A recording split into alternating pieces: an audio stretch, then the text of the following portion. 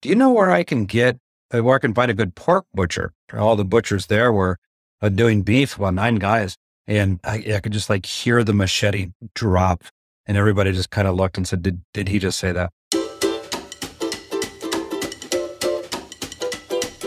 You're spending 5 minutes with the missionary. This podcast is a window into missionary life. It's fun, it's personal, it's real, and it's always an adventure.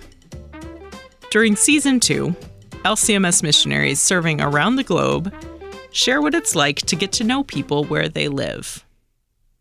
Pastor Micah Wildauer and his family currently serve in Belize.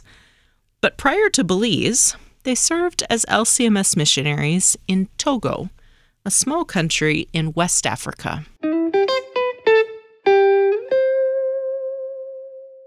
Hello, this is Pastor Micah Wildauer serving the Lord's mission field here in Belize in Central America, also known as a Caribbean country as well.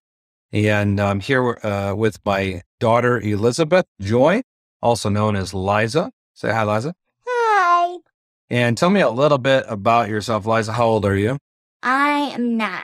Where all have you lived in your life?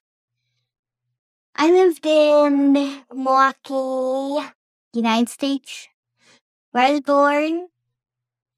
And in order to learn French for Togo, we went to France, then to Togo.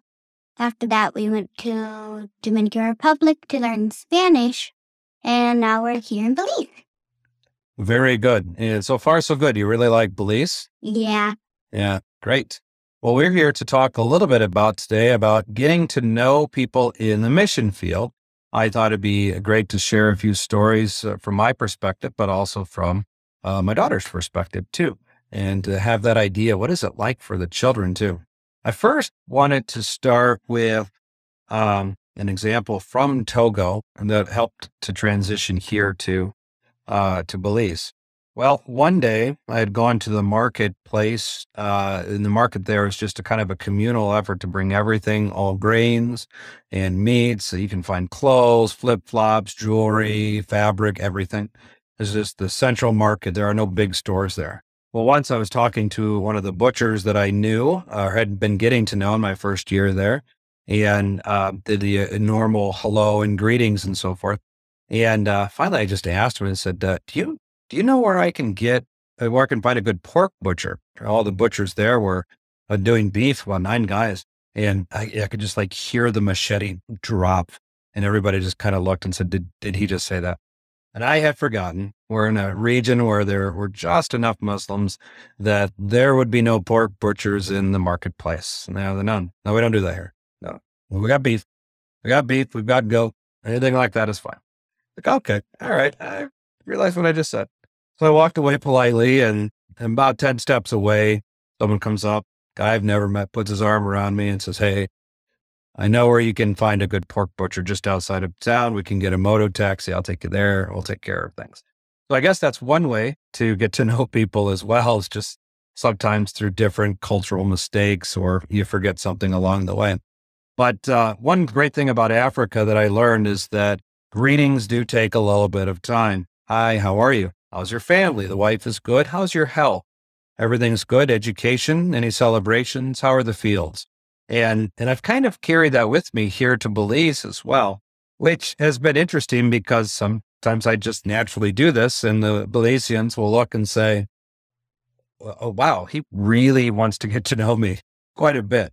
So, but also that some have said, but you really do care about us, don't you? Well, yeah. Oh, goodness. Yeah, it's sure. I've just something I've learned to do along the way, I suppose. Well, Liza, tell me a little bit about Belize here. We call it Belize, and it's an English-speaking country, but what other languages might you hear while you are here? There's Spanish. Mm-hmm. English, of course, the main language. Right. Quechua. Quechua is a Mayan language, yeah. Creole. Creole is very common, yeah. Lingua franca of the people, but not the national language. Got Garifuna down south as well. And even some other minor languages. You might hear German amongst the Mennonites as well. and kind of just a different thing. So, and with languages comes different ways of getting to meet and to greet people and customs. And almost every town is as different as the next because the population is different. Thanks for spending 5 minutes with a missionary. To learn more about the Wildauer family, go to lcms.org/Wildauer. You can also sign up for their newsletter using the link in the show notes. You can find this podcast on kfuo.org/missionary podcast or anywhere you get your podcasts. Join the LCMS International Mission Community on Facebook or Instagram at LCMS International Mission.